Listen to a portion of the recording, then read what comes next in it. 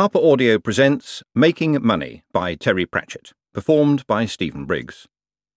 Copyright 2007 by Terry and Lynn Pratchett. Production copyright 2007 by HarperCollins Publishers.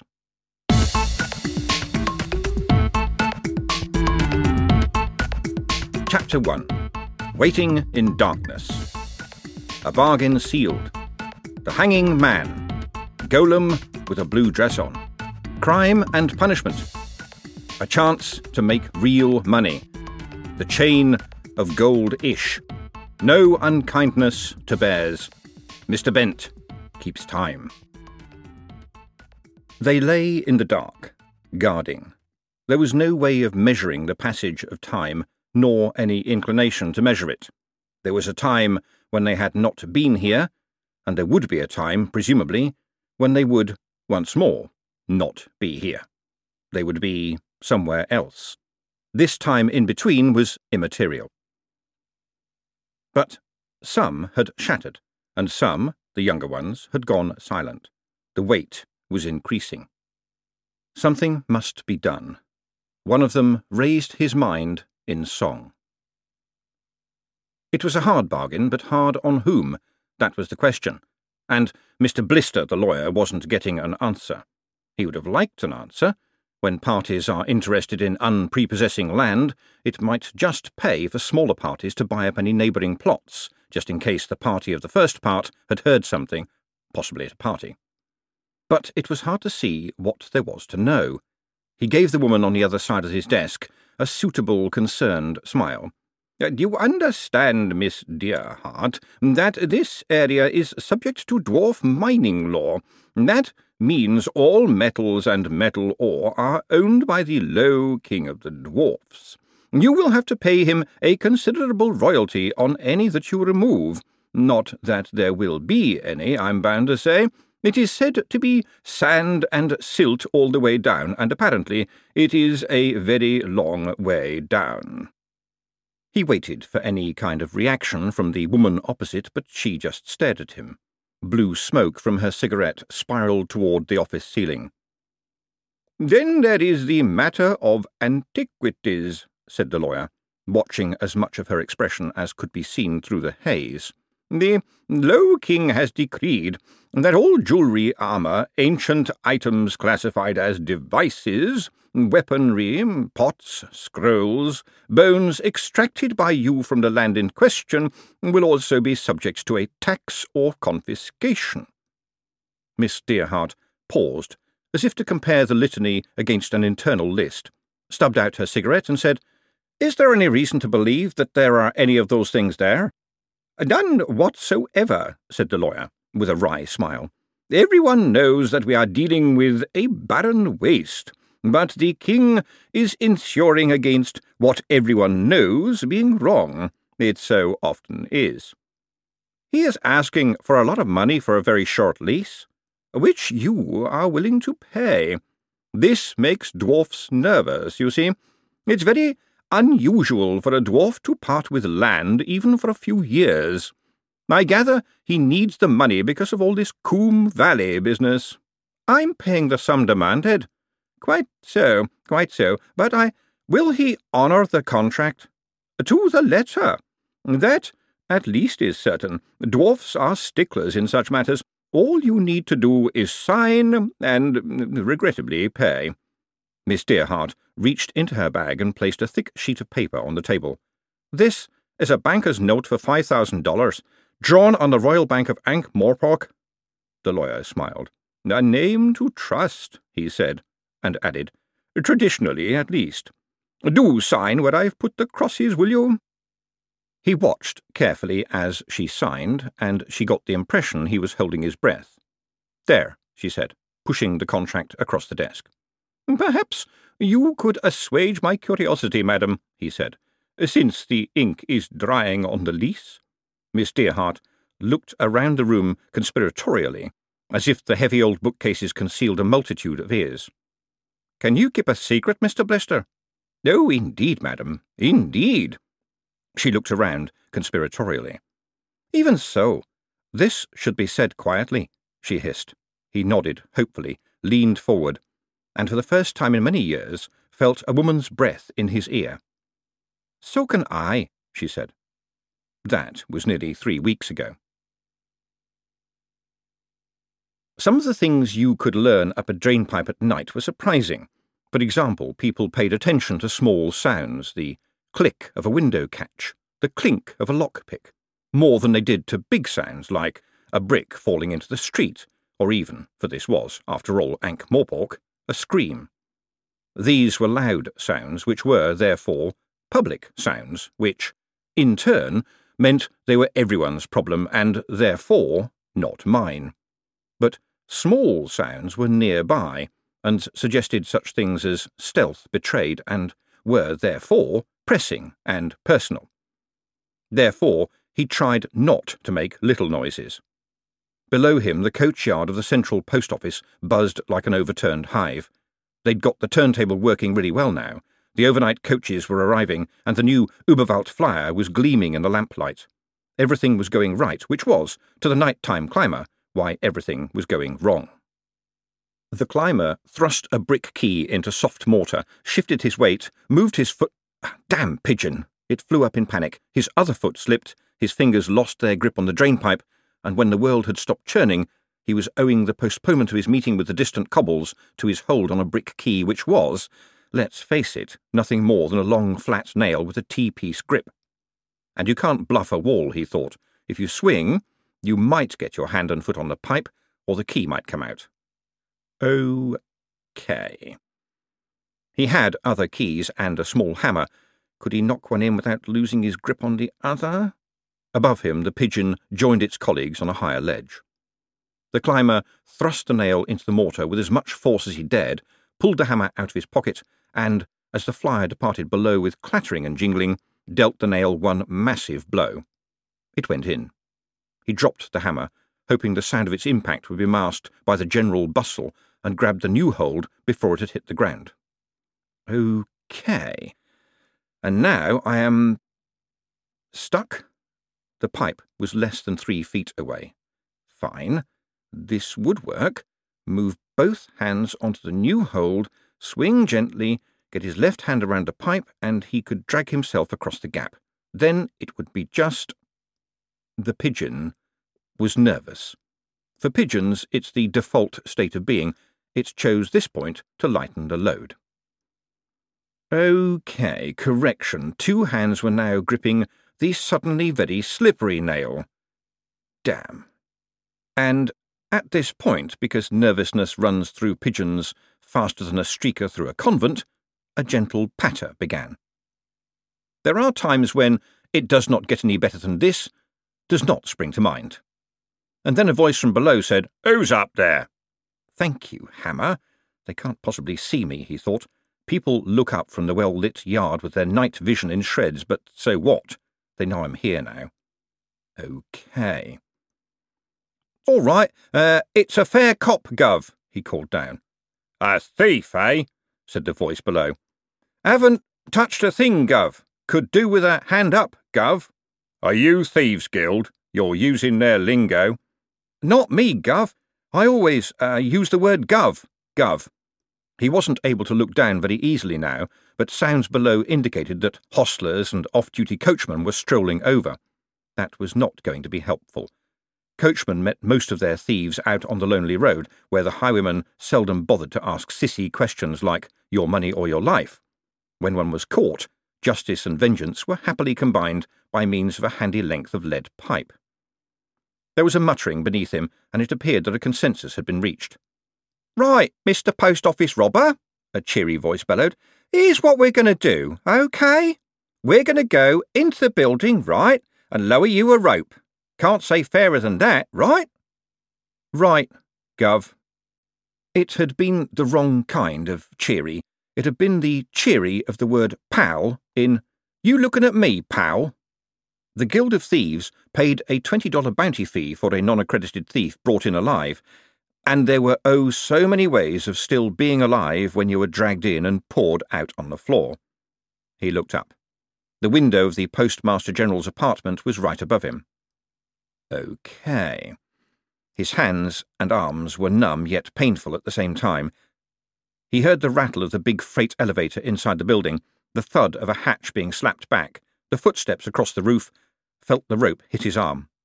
"Grab it or drop," said a voice, as he flailed to grasp it. "It's all the same in the long run." There was laughter in the dark. The men heaved hard at the rope. The figure dangled in the air, then kicked out and swung back. Glass shattered just below the guttering, and the rope came up empty. The rescue party turned to one another. "All right, you two, front and back doors right now," said a coachman who was faster on the uptake. "Head him off. Go down in the elevator. The rest of you, we'll squeeze him out floor by floor." As they clattered back down the stairs and ran along the corridor, a man in a dressing gown poked his head out of one of the rooms, stared at them in amazement, and then snapped, "Who the hell are you lot? Go on, get after him." "Oh, yeah, and who are you?" said a hostler, slowing down and glaring at him. "He's Mr. Moist von Lipwick, he is," said a coachman at the back. "He's the Postmaster General." "Someone came crashing through the window, landed right between— nearly landed on me," shouted the man in the dressing gown. "He ran off down the corridor. $10 a man if you catch him. And it's Lipwig, actually." That would have restarted the stampede, but the hostler said in a suspicious voice, "Here, say the word gov, will you?" "What are you on about?" said the coachman. "He doesn't half sound like that bloke," said the hostler. "And he's out of breath." "Are you stupid?" said the coachman. "He's the postmaster. He's got a bloody key. He's got all the keys. Why the hell would he want to break into his own post office?" "I reckon we ought to take a look in that room," said the hostler. "Really? Well, I reckon what Mr. Lipwig does to get out of breath in his own room is his own affair," said the coachman, giving Moist a huge wink. "And I reckon $10 a man is running away from me 'cause of you being a tit. Sorry about this, sir," he said to Moist. "He's new and he ain't got no manners. We will now be leaving you, sir," he added, touching where he thought his forelock was, "with further apologies for any inconvenience which may have been caused. Now get cracking, you bastards." When they were out of sight, Moist went back into his room and carefully bolted the door behind him. Well, at least he had some skills. That slight hint that there was a woman in his room had definitely swung it. Anyway, he was the Postmaster General, and he did have all the keys. It was only an hour before dawn. He'd never get to sleep again. He might as well arise formally and enhance a reputation for keenness. They might have shot him right off the wall, he thought, as he sorted out a shirt. They could have left him to hang there and taken bets on how long it would be before he lost his grip. That would be the Ankh-Morpork way. It was just his good luck that they'd decided to give him a righteous smack or two before posting him through the guild's letterbox. And luck came to those who left a space for it. There was a heavy, yet somehow still polite, knock on the door. "Are you decent, Mr. Lipwig?" a voice boomed. Regrettably, yes, thought Moist, but said aloud, "Come in, Gladys."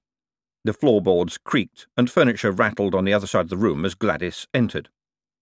Gladys was a golem, a clay man, or, for the sake of not having an argument, a clay woman, nearly 7 feet tall. She— well, with a name like Gladys, it was unthinkable, and he just didn't do the job— wore a very large blue dress. Moist shook his head. The whole silly business had been a matter of etiquette, really. Miss Macalariat, who ruled the post office counters with a rod of steel and lungs of brass, had objected to a male golem cleaning the ladies' privies. How Miss Macalariat had arrived at the conclusion that they were male by nature rather than custom was a fascinating mystery, but there was no profit in arguing with such as her. And thus, with the addition of one extremely large cotton print dress, a golem became female enough for Miss Macalariat. The odd thing was that Gladys was female now, somehow. It wasn't just the dress. She tended to spend time around the counter girls, who seemed to accept her into the sisterhood, despite the fact that she weighed half a ton. They even passed their fashion magazine on to her, although it was hard to imagine what winter skin care tips would mean to someone 1,000 years old with eyes that glowed like holes into a furnace. And now she was asking him if he was decent. How would she tell? She'd brought him a cup of tea and the city edition of the Times, still damp from the press. Both were placed, with care, on the table. And oh gods, they'd printed his picture, his actual picture. Him and Veterinary and various notables last night all looking up at the new chandelier. He'd managed to move slightly so that the picture blurred a little, but it was still the face that looked out at him from the shaving mirror every morning. All the way to Genua there would be people who'd been duped, fooled, swindled, and cheated by that face. The only thing he hadn't done was hornswoggle, and that was only because he hadn't found out how to. OK, he did have the kind of all-purpose face that reminded you of lots of other faces, but it was a terrible thing to see it nailed down in print. Some people thought that pictures could steal your soul, but it was liberty that was on Moist's mind. Moist von Lipwig, pillar of the community. Ha! Something made him look closer. Who was that man behind him? He seemed to be staring over Moist's shoulder. Fat face, small beard which looked like Lord Vetinari's, but whereas the patrician's was a goatee, the same style on the other man looked like the result of haphazard shaving.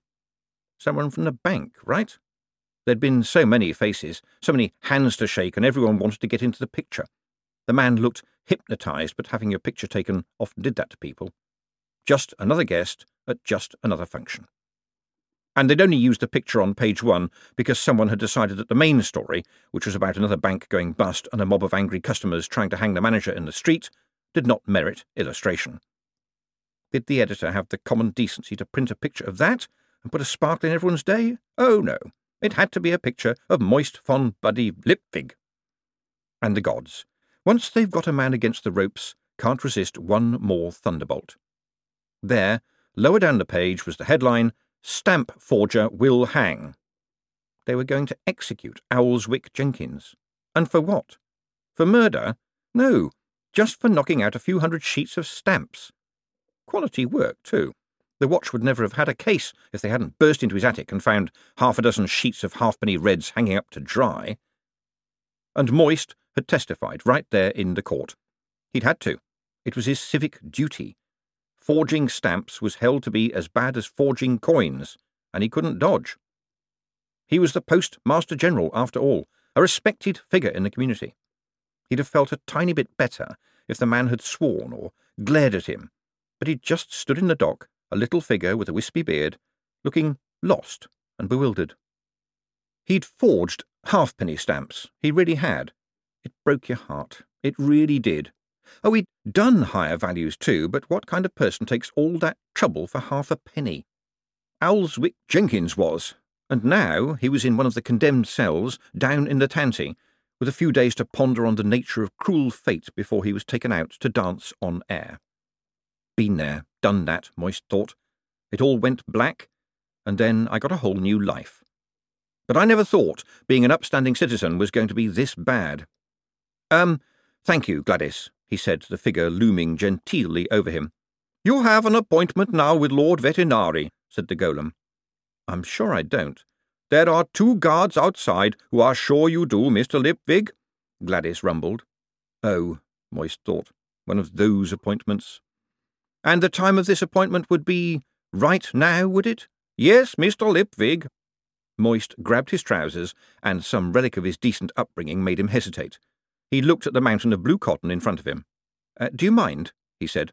Gladys turned away. She's half a ton of clay, Moist thought glumly as he struggled into his clothes. And insanity is catching. He finished dressing and hurried down the back stairs and out into the coachyard that had so recently threatened to be his penultimate resting place.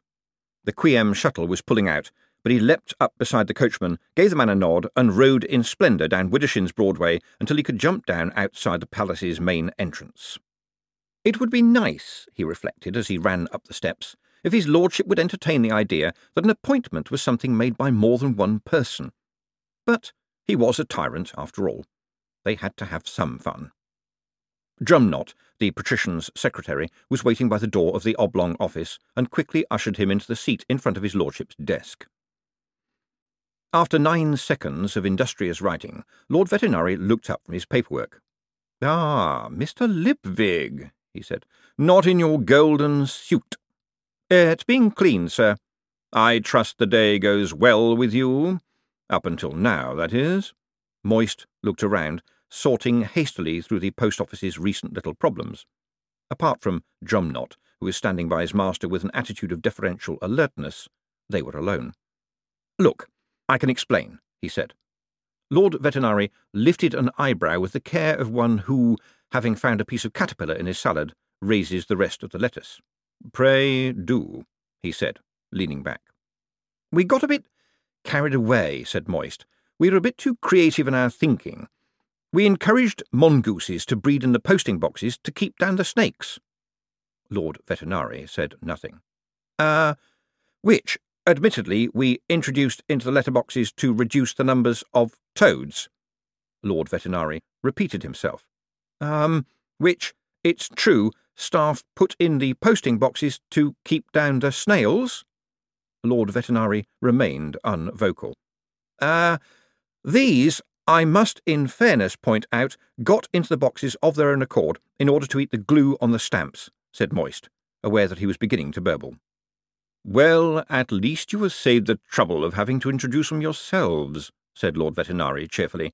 "As you indicate, this may well have been a case where chilly logic should have been replaced by the common sense of, perhaps, the average chicken, but that is not the reason I asked you to come here today. If it's about the cabbage-flavoured stamp glue," Moist began. The Veterinary waved a hand. "An amusing incident," he said, "and I believe nobody actually died." The second issue 50p stamp?" Moist ventured. "The one they call the Lovers," said Veterinary. "The League of Decency did complain to me, yes, but our artist didn't realise what he was sketching. He doesn't know much about agriculture. He thought the young couple were sowing seeds." "Ahem," said Veterinary. "But I understand that the offending affair can only be seen in any detail with quite a large magnifying glass, and so the offence, if such it be, is largely self-inflicted." He gave one of his slightly frightening little smiles. "I understand the few copies in circulation among the stamp collectors are affixed to a plain brown envelope." He looked at Moist's blank face and sighed. "Tell me, Mr. Lipwig, would you like to make some real money?" Moist gave this some thought, and then said, very carefully, "What will happen to me if I say yes?" "You will start a new career of challenge and adventure, Mr. Lipwig." Moist shifted uneasily. He didn't need to look around to know that by now someone would be standing by the door, someone heavily but not grotesquely built, in a cheap black suit, and with absolutely no sense of humour. "And, just for the sake of argument, what will happen if I say no?" "You may walk out of that door over there, and the matter will not be raised again." It was a door in a different wall. He had not come in by it. "That door over there?" Moist stood up and pointed. "Indeed so, Mr. Lipwig." Moist turned to Drumknot. "May I borrow your pencil, Mr. Drumknot? Thank you." He walked over to the door and opened it. Then he cupped one hand to his ear, theatrically, and dropped the pencil. "Let's see how deep—" Click.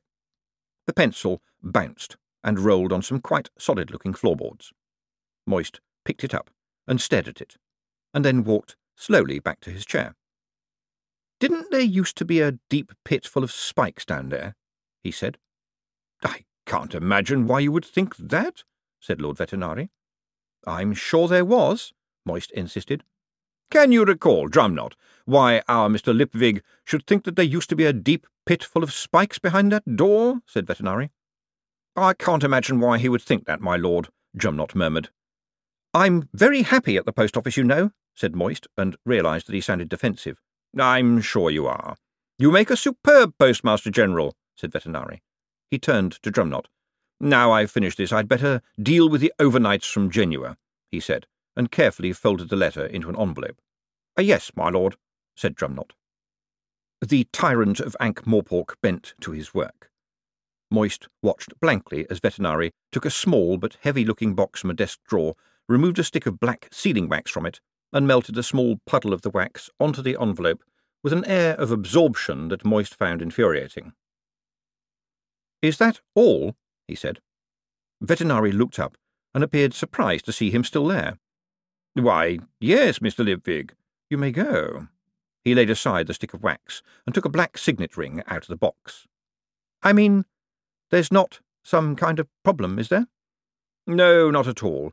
"You have become an exemplary citizen, Mr. Lipwig," said Vetinari, carefully stamping a V into the cooling wax. "You rise each morning at 8. You are at your desk at 30 minutes past. You have turned the post office from a calamity into a smoothly running machine. You pay your taxes, and a little bird tells me that you are tipped to be next year's chairman of the Merchants' Guild.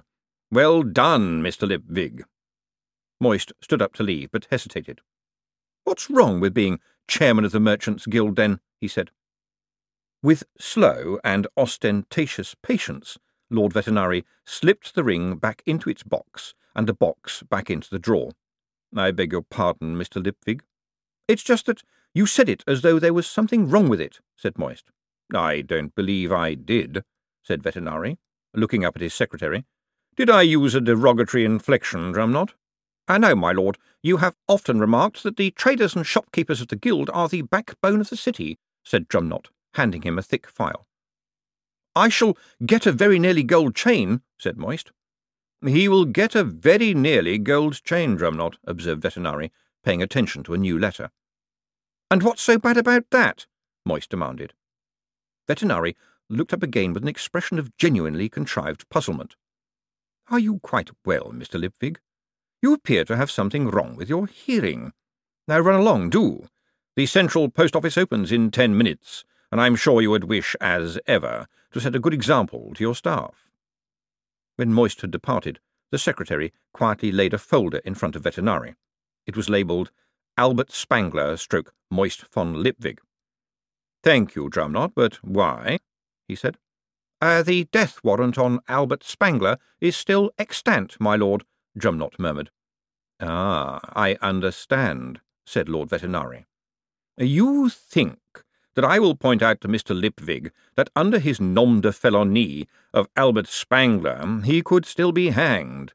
You think that I might suggest to him that all I would need to do is inform the newspapers of my shock at finding that our honourable Mr. Lipwig is none other than the master thief, forger, and confidence trickster who, over the years, has stolen many hundreds of thousands of dollars, breaking banks and forcing honest businesses into penury? You think I will threaten to send in some of my most trusted clerks to audit the post office's accounts, and, I am certain, uncover evidence of the most flagrant embezzlement? Do you think that they will find, for example, that the entirety of the post office pension fund has gone missing? You think I will express to the world my horror at how the wretch Lipwig escaped the hangman's noose with the aid of persons unknown? Do you think, in short, that I will explain to him how easily I can bring a man so low that his former friends will have to kneel down to spit on him? Is that what you assumed, Drumknot?" The secretary stared up at the ceiling.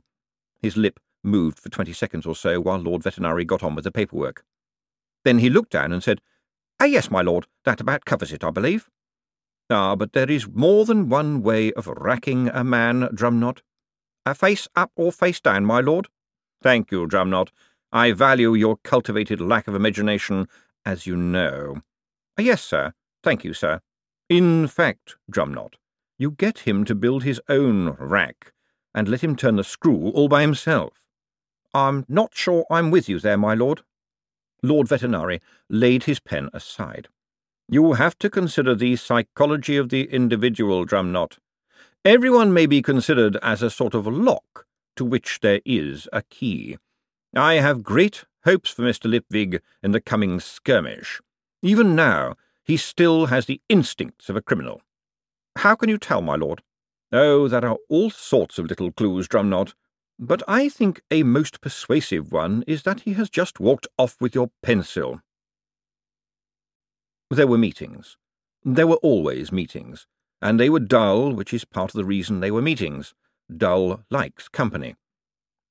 The post office wasn't going places any more. It had gone to places. It had arrived at places.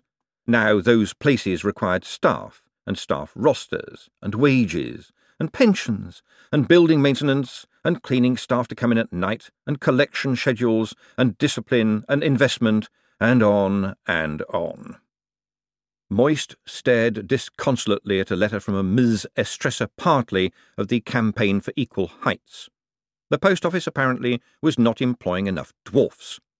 Moist had pointed out very reasonably, he thought, that 1/3 of the staff were dwarfs. She had replied that this was not the point. The point was that since dwarfs were on average 2/3 the height of humans, the post office, as a responsible authority, should employ 1 1/3 dwarfs for every human employee. The post office must reach out to the dwarf community, said Miss Partley. Moist picked up the letter between his thumb and forefinger and dropped it on the floor.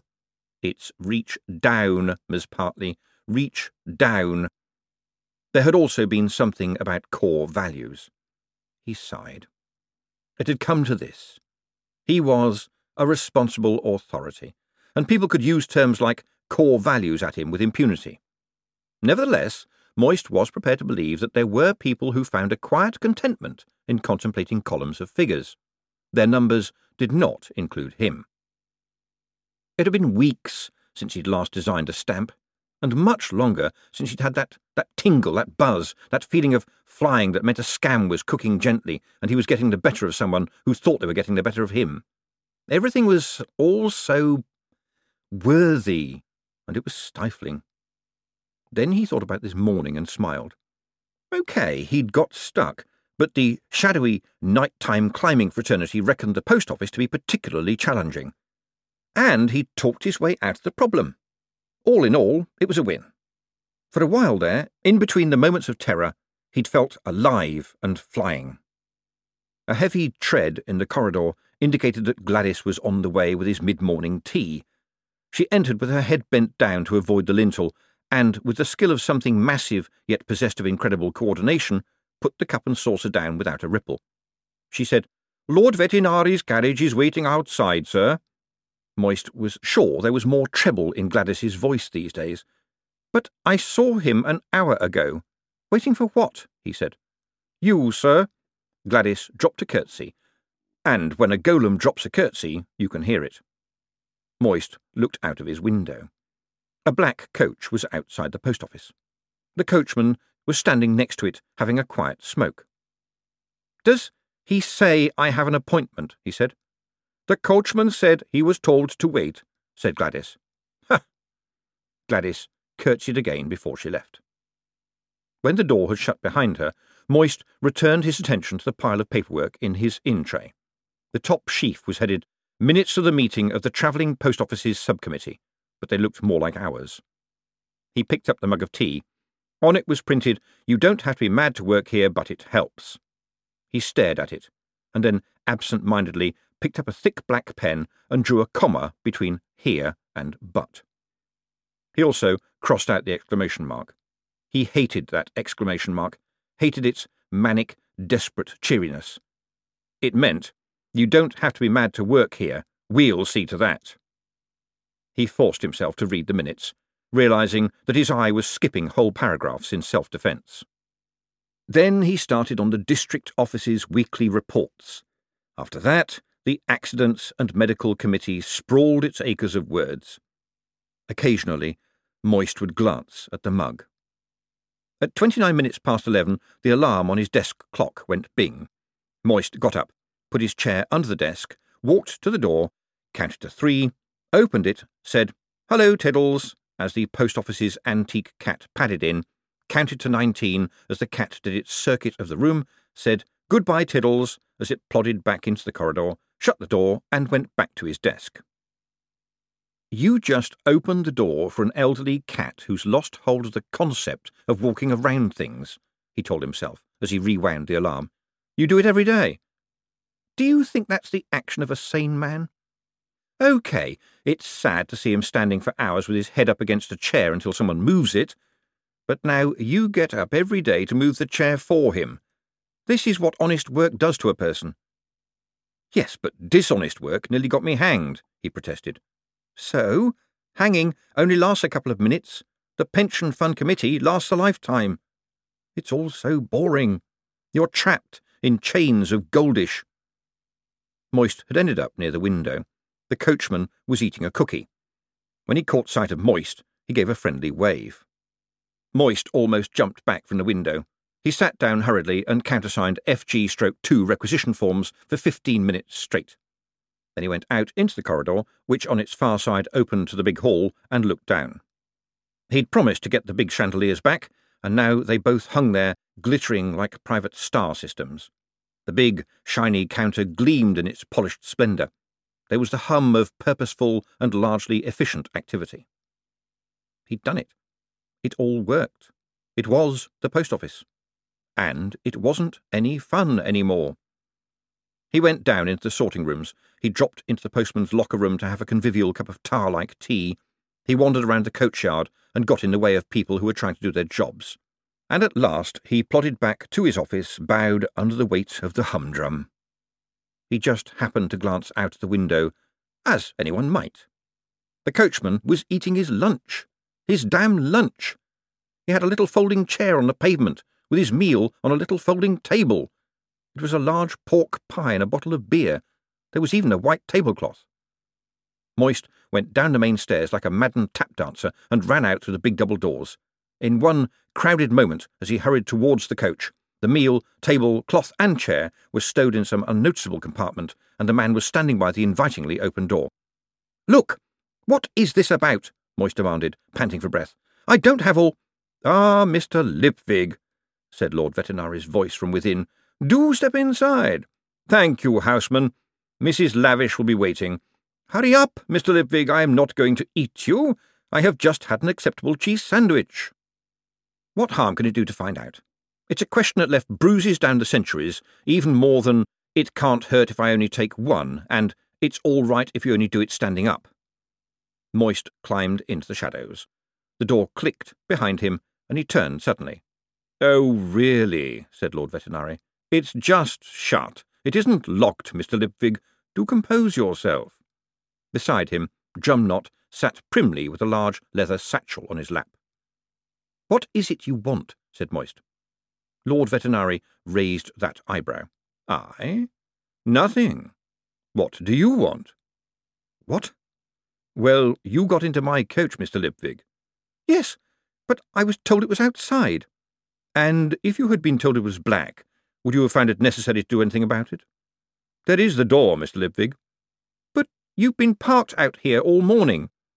"It is a public street, sir," said Lord Vetinari. "Now sit down. Good." The coach jerked into motion. "You are restless, Mr. Lipwig," said Vetinari. "You are careless of your safety. Life has lost its flavour, has it not?" Moist didn't reply. "Let us talk about angels," said Lord Vetinari. "Oh, yes, I know that one," said Moist bitterly. "I've heard that one. That's the one you got me with after I was hanged." Vetinari raised an eyebrow. "Only mostly hanged, I think you'll find. To within an inch of your life." "Whatever. I was hanged, and the worst part of that was finding out I only got 2 paragraphs in the Tanty Bugle, a periodical published throughout the plains, noted for its coverage of murder, preferably horrible, trials, prison escapes, and the world that in general is surrounded by a chalk outline. Very popular. 2 paragraphs, may I say, for a life of ingenious, inventive, and strictly non-violent crime. I could have been an example to youngsters. Page 1 got hogged by the dyslexic alphabet killer, and he only managed A and W.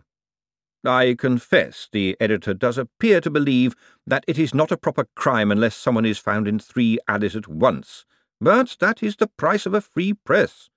And it suits us both, does it not, that Albert Spangler's passage from this world was unmemorable? Yes, but I wasn't expecting an afterlife like this. I have to do what I'm told for the rest of my life. Correction, your new life. That is a crude summary, yes, said Vetinari. Let me rephrase things, however. Ahead of you, Mr. Lipwig, is a life of respectable, quiet contentment, of civic dignity, and, of course, in the fullness of time, a pension, not to mention, of course, the proud goldish chain. Moist winced at this. And if I don't do what you say? No, you misunderstand me, Mr. Lipwig. That is what will happen to you if you decline my offer. If you accept it, you will survive on your wits against powerful and dangerous enemies, with every day presenting fresh challenges. Someone may even try to kill you. What? Why? You annoy people. A hat goes with the job, incidentally. And this job makes real money? Nothing but money, Mr. Lipwig. It is, in fact, that of Master of the Royal Mint. What? Banging out pennies all day? In short, yes, but it is traditionally attached to a senior post at the Royal Bank of Ankh-Morpork, which will occupy most of your day. You can make money, as it were, in your spare time. A banker? Me? Yes, Mr. Lipwig. But I don't know anything about running a bank. Good.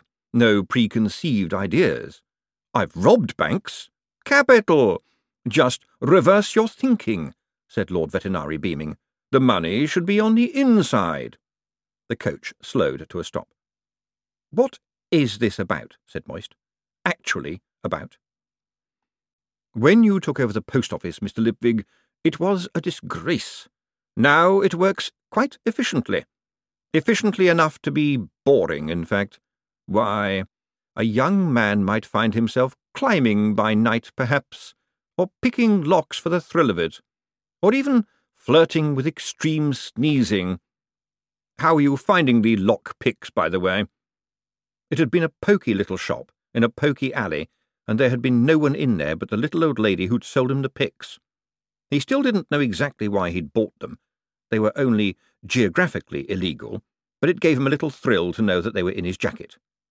It was sad, like those businessmen who came to work in serious clothes but wore colourful ties in a mad, desperate attempt to show that there was a free spirit in there somewhere. Oh, gods, I've become one of them.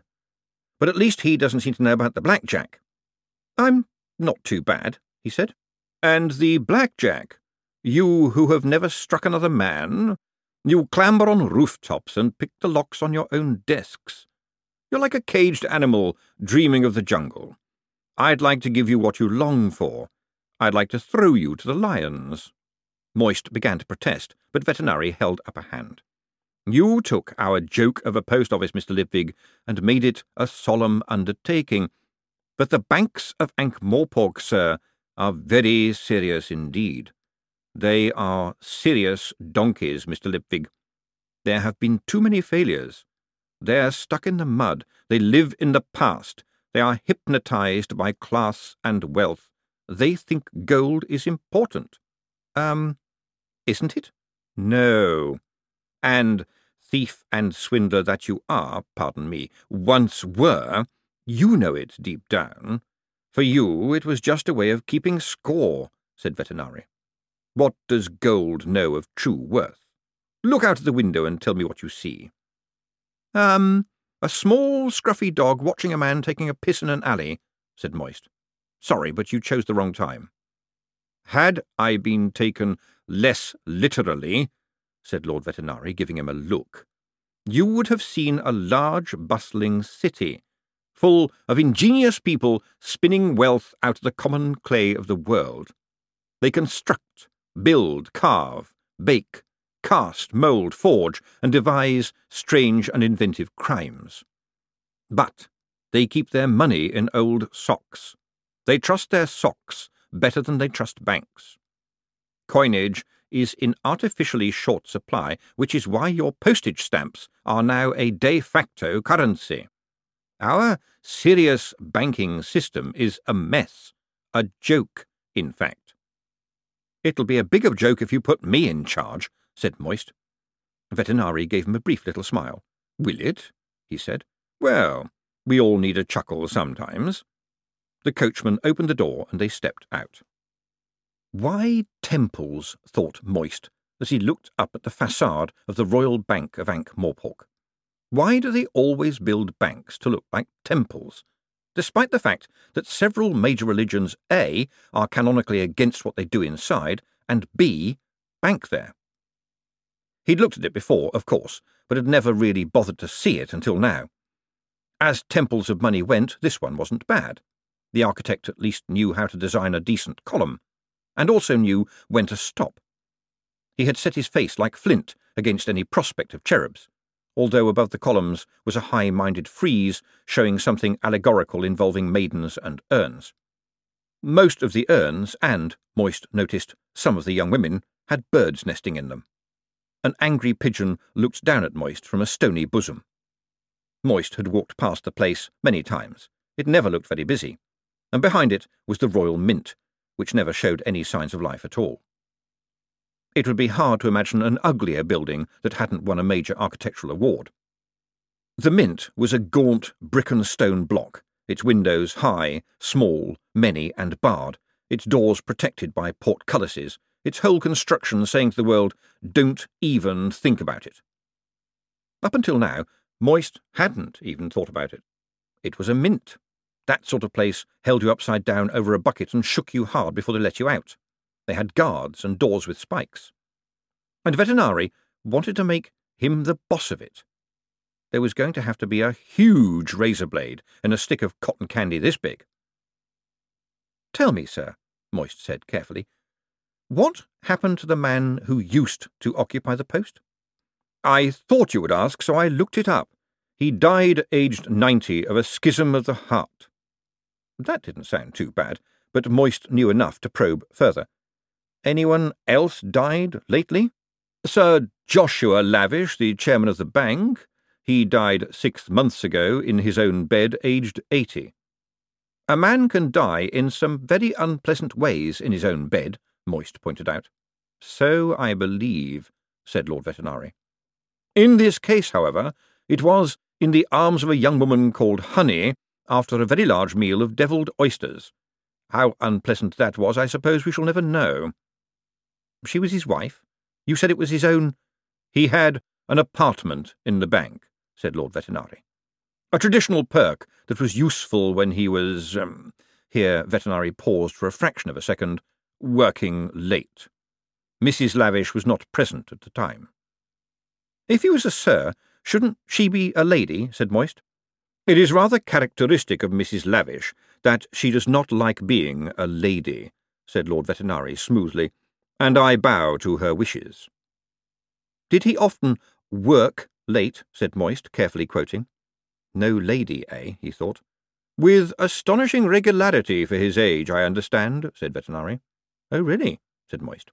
"You know, I think I can recall the obituary in the Times, but I don't remember any of that sort of detail." "Yes. What is the press coming to, one wonders?" Vetinari turned and surveyed the building. "Of the two, I prefer the honesty of the Mint," he said. "It growls at the world. The tax-gatherers used to have the top 2 floors, which may help engender a certain worried feeling. What do you think, Mr. Lipwig?" "What's that round thing I always see poking out of the roof?" said Moist. "It makes it look like a piggy bank with a big coin stuck in the slot." "Oddly enough, it did used to be known as the Bad Penny," said Vetinari. "It is a large treadmill that provides power for the coin stamps and so forth. Powered by prisoners once upon a time, when community service wasn't just a word. Or even 2. It was considered cruel and unusual punishment, however, which does rather suggest a lack of imagination. Shall we go in?" "Look, sir, what is it you want me to do?" said Moist as they climbed up the marble steps. "I know a bit about banking, but how do I run a mint?" Vetinari shrugged. "I have no idea. People turn handles, I assume. Someone tells them how often and when to stop." "And why will anyone want to kill me?" "I couldn't say, Mr. Lipwig, but there was at least one attempt on your life when you were innocently delivering letters, so I expect your career in banking will be an exciting one." They reached the top of the steps. An elderly man in what might have been the uniform of a general in one of the more unstable kinds of armies held open the door for them. Lord Vetinari gestured for Moist to enter first. "I'm just going to have a look around, all right?" said Moist, stumbling through the doorway.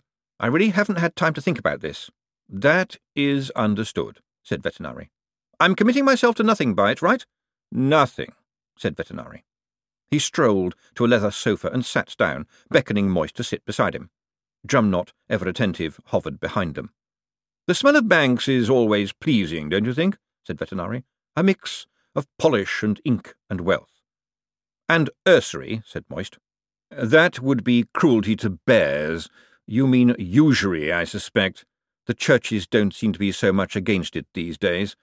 Incidentally, only the current chairman of the bank knows my intentions. To everyone else here today, You are merely carrying out a brief inspection on my behalf. It is just as well that you are not wearing the famous gold suit." There was a hush in the bank, mostly because the ceiling was so high that sounds were just lost, but partly because people lower their voices in the presence of large sums of money. Red velvet and brass were much in evidence. There were pictures everywhere of serious men in frock coats. Sometimes footsteps echoed briefly on the white marble floor and were suddenly swallowed when their owner stepped onto an island of carpet. And the big desks were covered with sage-green leather. Ever since he was small, sage-green leather-covered desks had been wealth to Moist. Red leather? Pah! That was for parvenus and wannabes. Sage-green meant that you'd got there, and that your ancestors got there too. It should be a little bit worn for the best effect. On the wall above the counter, a big clock, supported by cherubs, ticked away. Lord Vetinari was having an effect on the bank. Staff were nudging one another and pointing with their expressions. In truth, Moist realised, they were not a readily noticeable pair. Nature had blessed him with the ability to be a face in the background, even when he was standing only a few feet away. He wasn't ugly. He wasn't handsome. He was just so forgettable he sometimes surprised himself while shaving. And Vetinari wore black, not a forward colour at all, but nevertheless his presence was like a lead weight on a rubber sheet. It distorted the space around it. People didn't immediately see him, but they sensed his presence. Now people were whispering into speaking tubes. The patrician was here, and no one was formally greeting him. There would be trouble. "How is Miss Dearheart?" said Vetinari, apparently oblivious of the growing stir. "She's away," said Moist bluntly. "Ah, the Trust has located another buried golem, no doubt." "Yes." "Still trying to carry out orders given to it thousands of years ago."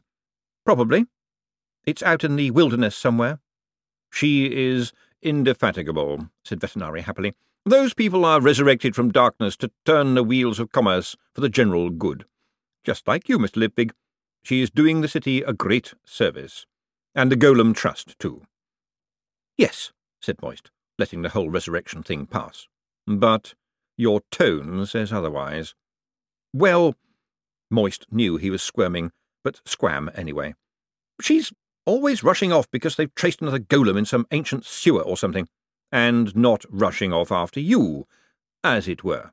"And she's been away for weeks on this one," said Moist, ignoring the comment because it was probably accurate. "And she won't tell me what it's about. She just says it's very important. Something new." "I think she's mining," said Vetinari. He began to tap his cane on the marble slowly. It made a ringing sound. "I have heard that golems appear to be mining on dwarf land this side of Chimeria, near the coach road. Much to the interest of the dwarfs, I might add. The king leased the land to the Trust and wants to make certain he gets a look at what is dug up." "Is she in trouble?" "Miss Dearheart? No. Knowing her, the king of the dwarfs might be. She's a very composed young lady, I've noticed." "Ha! You don't know the half of it." Moist made a mental note to send Adorabelle a message as soon as this was over. The whole situation with golems was heating up once more, what with the guilds complaining about them taking jobs. She was needed in the city. By the golems, obviously. He became aware of a subtle noise. It came from below, and sounded very much like air bubbling through liquid, or maybe water being poured out of a bottle with the familiar blop blop sound. "Can you hear that?" he said. "Yes." "Do you know what it is?" "The future of economical planning, I understand." Lord Vetinari looked, if not worried, then at least unaccustomedly puzzled. "Something must have happened," he said. "Mr. Bent is normally oiling his way across the floor within seconds of my entrance. I hope nothing unamusing has happened to him." A pair of big elevator doors opened at the far end of the hall, and a man stepped through. For just a moment, probably unnoticed by anyone who had never had to read faces for a living, he was anxious and upset, but it passed with speed as he adjusted his cuffs and set his face in the warm, benevolent smile of someone who was about to take some money off you. Mr. Bent was in every way smooth and uncreased. Moist had been expecting a traditional banker's frock coat, but instead there was a very well-cut black jacket above pinstripe trousers. Mr. Bent was also silent. His feet soundless even on the marble, were unusually large for such a dapper man, but the shoes, black and polished, mirror-shiny, were very well made. Perhaps he wanted to show them off, because he walked like a dressage horse, lifting each foot very deliberately off the ground before setting it on the ground again. Apart from that incongruity, Mr. Bent had the air about him of one who stands quietly in a cupboard when not in use. "Lord Veterinary, I am so sorry," he began. "I'm afraid there was unfinished business." Lord Veterinary got to his feet. "Mr. Malvolio Bent, allow me to present Mr. Moist von Lipwig," he said. "Mr. Bent is the chief cashier here." "Ah, the inventor of the revolutionary unsecured 1-penny note," said Bent, extending a thin hand. "Such audacity! I'm very pleased to meet you, Mr. Lipwig."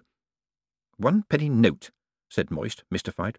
Mr. Bent, despite his protestation, did not look pleased at all. "Did you not listen to what I was saying?" said Veterinary. "Your stamps, Mr. Lipwig."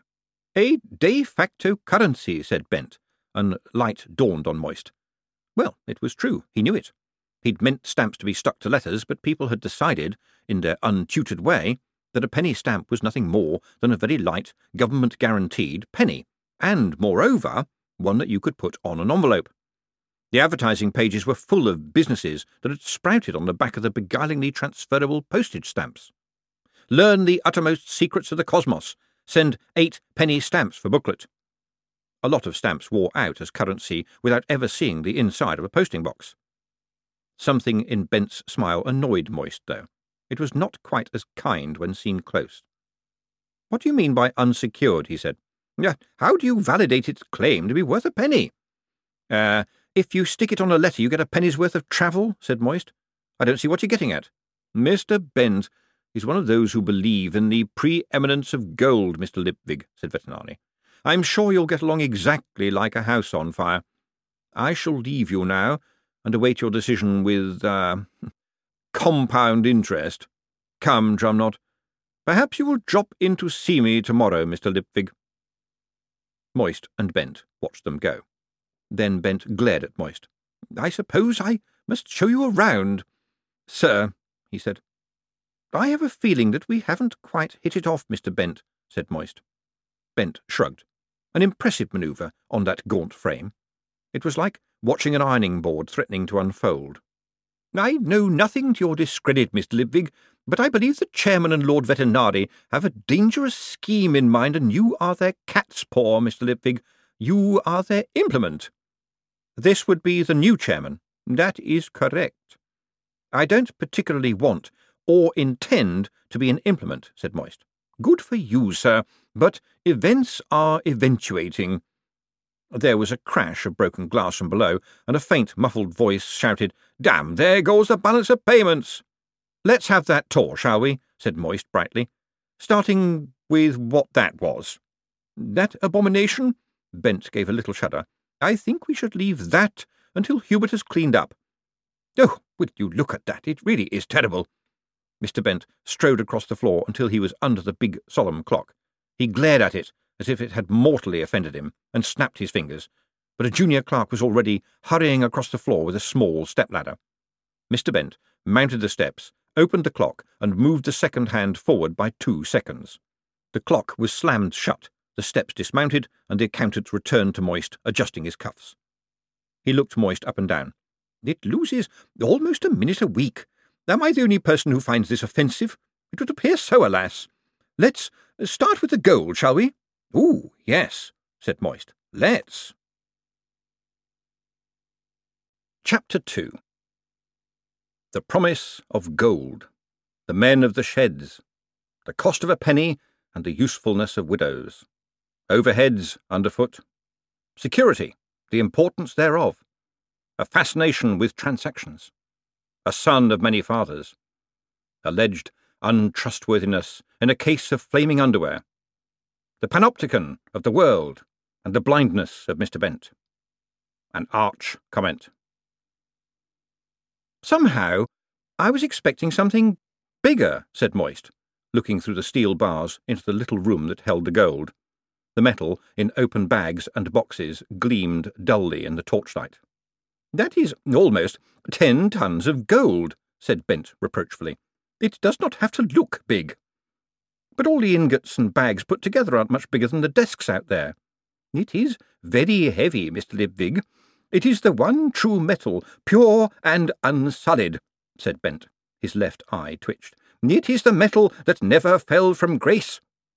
"Really?" said Moist, checking that the door out of there was still open. "And it is also the only basis of a sound financial system," Mr. Bent went on, while the torchlight reflected from the bullion and gilded his face. "There is value. There is worth. Without the anchor of gold, all would be chaos." "Why?" "Who would set the value of the dollar?" "Our dollars are not pure gold, though, are they?" "Ah, yes. Gold coloured, Mr. Lipwig," said Bent. "Less gold than sea-water. Gold-ish. We adulterated our own currency. Infamy. There can be no greater crime." His eye twitched again. Murder?" Moist ventured. Yep, the door was still open. Mr. Bent waved a pale hand. "Murder only happens once," he said. "But when the trust in gold breaks down, chaos rules. But it had to be done. The abominable coins are admittedly only gold-ish, but they are at least a solid token of true gold in the reserves. In their wretchedness, they nevertheless acknowledge the primacy of gold and our independence from the machinations of government. We ourselves have more gold than any other bank in the city, and only I have a key to that door. And the manager has one too, of course," he added, very much as an unwelcome afterthought. "I read somewhere that the coins represent a promise to hand over $1 worth of gold," said Moist helpfully. Mr. Bent steepled his hands in front of his face and turned his eyes upward as though praying. In theory, yes," he said after a few moments. "I would prefer to say that it is a tacit understanding that we will honour our promise to exchange it for $1 worth of gold, provided we are not, in point of fact, asked to." "So it's not really a promise?" "It certainly is, sir, in financial circles. It is, you see, about trust." "You mean, trust us we've got a big expensive building?" "You jest, Mr. Lipwig, but there may be a grain of truth there." Bent sighed. "I can see you have a lot to learn, and at least you'll have me to teach you. And now I think you would like to see the mint. People always like to see the mint. It's 27 minutes and 36 seconds past 1, so they should have finished their lunch hour." It was a cavern. Moist was pleased about that, at least. A mint should be lit by flames. Its main hall was 3 stories high and picked up some grey daylight from the rows of barred windows. And in terms of primary architecture, that was it. Everything else was sheds. Sheds were built onto the walls and even hung like swallows' nests up near the ceiling, accessed by unsafe-looking wooden stairs. The uneven floor itself was a small village of sheds, placed any old how, no two alike, each one carefully roofed against the non-existent prospect of rain. Wisps of smoke spiralled gently through the thick air. Against one wall a forge glowed, providing the dark orange glow that gave the place the right Stygian atmosphere. The place looked like the after-death destination for people who had committed small and rather dull sins. This was, however, just the background. What dominated the hall was the bad penny. The treadmill was strange. Moist had seen treadmills before. There had been one in the Tanty, wherein inmates could invigorate their cardiovascular systems whether they wanted to or not. Moist had taken a turn or two before he worked out how to play the system. It had been a brute of a thing, cramped, heavy, and depressing. The bad penny was much larger, but hardly seemed to be there at all. There was a metal rim that, from here, looked frighteningly thin. It was hard to see the spokes, until Moist realised that there were no spokes, just hundreds of thin wires. "All right, I can see it must work, but—" he began, staring up at the huge gearbox. "It works very well, I gather," said Bent. "They have a golem to power it when needed. But surely it should fall to bits." "Should it? I am not in a position to say, sir. Ah, here comes everyone." Figures were heading toward them from various sheds and from the door at the far end of the building. They walked slowly and deliberately, and with one purpose, rather like the living dead. In the end, Moist kept thinking of them as the men of the sheds. They weren't, all of them, that old, but even the young ones, most of them, appeared to have donned the mantle of middle age very early. Apparently, to get a job in the Mint, you had to wait until someone died. It was a case of dead men's sheds. Illuminating the bright side, however, was the fact that when your prospective vacancy became available, you got the job even if you were only slightly less dead than the previous incumbent. The men of the sheds ran the linishing shed, the milling shed, the finishing shed, the foundry, 2 sheds, the security, 1 shed but quite a big one, and the storage shed, which had a lock Moist could have opened with a sneeze. The other sheds were a mystery, but presumably had been built in case someone needed a shed in a hurry. The men of the sheds had what passed within the sheds as names: Alf, Young Alf, Gobber, Boy Charlie, King Henry. But the one who was, as it were, the designated speaker to the world beyond the sheds had a whole name. "This is Mr. Shady the 18th, Mr. Lipwig," said Bent. "Mr. Lipwig is just visiting." "The 18th," said Moist. "There are another 17 of you?" "Not any more, sir," said Shady, grinning. "Mr. Shady is the hereditary foreman, sir," Bent supplied. "Hereditary foreman," Moist repeated blankly. "That's right, sir," said Shady. "Does Mr. Lipwig want to know the history, sir?" "No," said Bent firmly. "Yes," said Moist, seeing his firmly and raising him emphatically. "Oh, it appears that he does," sighed Bent. Mr. Shady smiled. It was a very full history and took some telling. At one point, Moist was sure it was time for an ice age. Words streamed past him like sleet, but, like sleet, some stuck. The post of hereditary foreman had been created hundreds of years before, when the post of Master of the Mint was a sinecure handed to a drinking pal of the current king or patrician, who used it as a piggy bank and did nothing more than turn up now and again with a big sack, a hangover, and a meaningful look. The foremanship was instituted because it was dimly realised that someone ought to be in charge and, if possible, sober. "So you actually run it all," said Moist quickly, to stem the flow of really interesting facts about money. "That's right, sir, pro tem. There hasn't been a master for 100 years. "So how do you get paid?" There was a moment's silence, and then Mr. Shady said, like a man talking to a child, "This is a mint, sir." "You make your own wages?" "Who else is going to, sir? But it's all official, isn't that right, Mr. Bent? He gets all the dockets. We cut out the middleman, really." "Well, at least you're in a profitable business," said Moist cheerfully. "I mean, you must be making money hand over fist." "We managed to break even, sir, yes," said Shady, as if it was a close-run thing. "Break even? You're a mint," said Moist. "How could you not make a profit by making money?" "Overheads, sir. There's overheads wherever you look." "Even underfoot?" "There too, sir," said Shady. "It's ruinous, sir, it really is. You see, it costs a halfpenny to make a farthing, and nearly a penny to make a halfpenny. A penny comes in at a penny farthing. Sixpences cost 2 farthing, so we're in pocket there. Half a dollar costs 7 pence, and it's only 6 to make a dollar, a definite improvement, but that's 'cause we does 'em here. The real buggers are the mites, 'cause they're worth half a farthing but cost 6 'cause it's fiddly work, being so small, and have got that hole in the middle. The threepenny bits, sir, we've only got a couple of people making those, a lot of work which runs out at 7 pence, and don't ask me about the twopenny piece." "What about the twopenny piece?" "I'm glad you asked me that, sir. Fine work, sir, tots up to 7 1/16 pence. And yes, there's 1/16 of a penny, sir, the elim." "I've never heard of it." "Well, no, sir, you wouldn't, a gentleman of class like yourself. But it has its place, sir, it has its place. Nice little thing, sir, lot of tiny detail, made by widow-women according to tradition. Costs a whole shilling 'cause the engraving is so fine. Takes the old girls days to do one, what with their eyesight and everything, but it makes them feel they're being useful."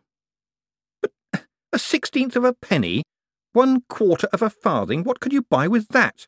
"You'd be amazed, sir, down some streets. A candle stub, a small potato that's only a bit green," said Shady. "Maybe an apple core that ain't been entirely et. And, of course, it's handy to drop in the charity box. It makes a clink." "And gold is the anchor, is it?" Moist thought. He looked around at the huge space.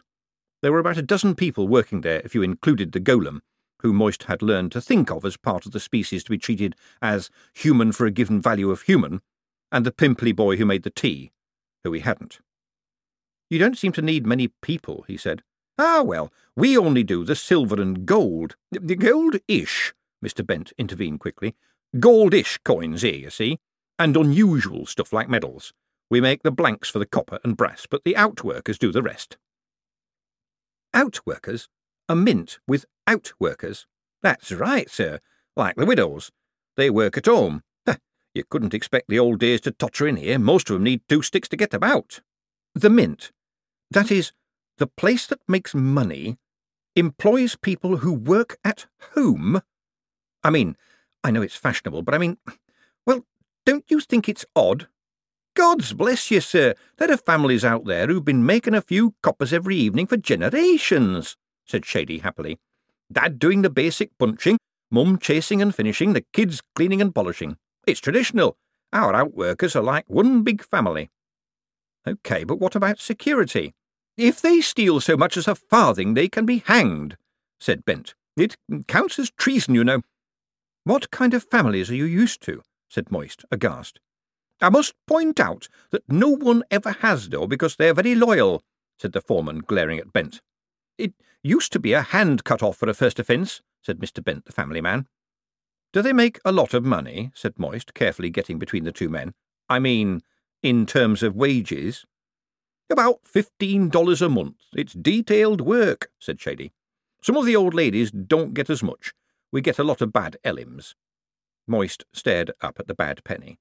It rose up through the central well of the building and looked gossamer frail for something so big. The lone golem plodding along inside had a slate hanging around its neck, which meant that it was one of those that couldn't talk. Moist wondered if the Golem Trust knew about it. They had amazing ways of finding golems. As he watched, the wheel swung gently to a halt. The silent golem stood still. "Tell me," said Moist, "why bother with goldish coins? Why not just, well, make the dollars out of gold?" "Very fast way to lose gold, sir." "Did you get a lot of clipping and sweating?" "I'm surprised a gentleman like you knows them names, sir," said the foreman, taken aback. "I take a keen interest in the criminal mind," said Moist, slightly faster than he'd intended. "Good for you, sir. Oh, yes, we've had them tricks and a lot more. Oh, yes, I swear we've seen 'em all. And painting and plating and plugging. Even recasting, sir, adulterated with copper, very neat. I swear, sir, there are people out there that will spend 2 days scheming and fiddling to make the amount of money they could earn by an honest means in 1 day." "No, really?" "As I stand here, sir," said Shady. "And what kind of sane mind does that?" "Well, mine, once upon a time," Moist thought. "It was more fun." "I really don't know," he said. "So, the City Council said the dollars were to be goldish, mostly navy brass, to tell you the truth, because it shines up nice. Oh, they're still forged, sir, but it's hard to get right, and the watch comes down heavily on 'em, and at least no one's nicking the gold," said Shady. "Is that all, sir? Only we've got stuff to finish before our knocking off time, you see, and if we stay late, we have to make more money to pay our overtime, and if the lads gets a bit tired, we ends up earning the money faster than we can make it, which leads to a bit of what I can only call a conundrum." "You mean that if you do overtime, you have to do more overtime to pay for it?" said Moist, still pondering how illogical logical thinking can be if a big enough committee is doing it. "That's right, sir," said Shady, "and down that road madness lies." "It's a very short road," said Moist, nodding. "But one last thing, if I may. What do you do about security?" Bent coughed. The mint is impossible to get into from outside the bank once it is locked, Mr. Lipwig. By arrangement with the watch, off-duty officers patrol both buildings at night with some of our own guards. They wear proper bank uniforms in here, of course, because the watch is so shabby, but they ensure a professional approach, you understand." "Well, yes," thought Moist, who suspected that his experience of coppers was rather more in-depth than that of Bent. "The money is probably safe, but I bet you get through a hell of a lot of coffee and pens." "I was thinking about during the day," he said. The men of the sheds were watching him with blank stares. "Oh, that," said Mr. Shady. "We do that ourselves. We take turns. Boy Charlie's the security this week. Show him your truncheon, Charlie." One of the men pulled a large stick from inside his coat and shyly held it up. "There used to be a badge too, but it got lost," said Shady. "But that doesn't matter much, because we all know who he is. and when we're leaving, he's sure to remind us not to steal anything." Silence followed. "Well, that seems to cover it nicely," said Moist, rubbing his hands together. "Thank you, gentlemen." And they filed away, each man to his shed. "Probably very little," said Mr. Bent, watching them go. Said Moist. "You were wondering how much money is walking out with them, I believe." "Well, yes. Very little, I think. They say that after a while the money becomes just stuff," said the chief cashier, leading the way back into the bank. "It costs more than a penny to make a penny," Moist murmured. "Is it just me, or is that wrong?" "But you see, once you have made it, a penny keeps on being a penny," said Mr. Bent. "That's the magic of it." "It is?" said Moist. "Look, it's a copper disc. What do you expect it to become?" "In the course of a year, just about everything," said Mr. Bent smoothly. "It becomes some apples, part of a cart, a pair of shoelaces, some hay, an hour's occupancy of a theatre seat. It may even become a stamp and send a letter, Mr. Lipwig.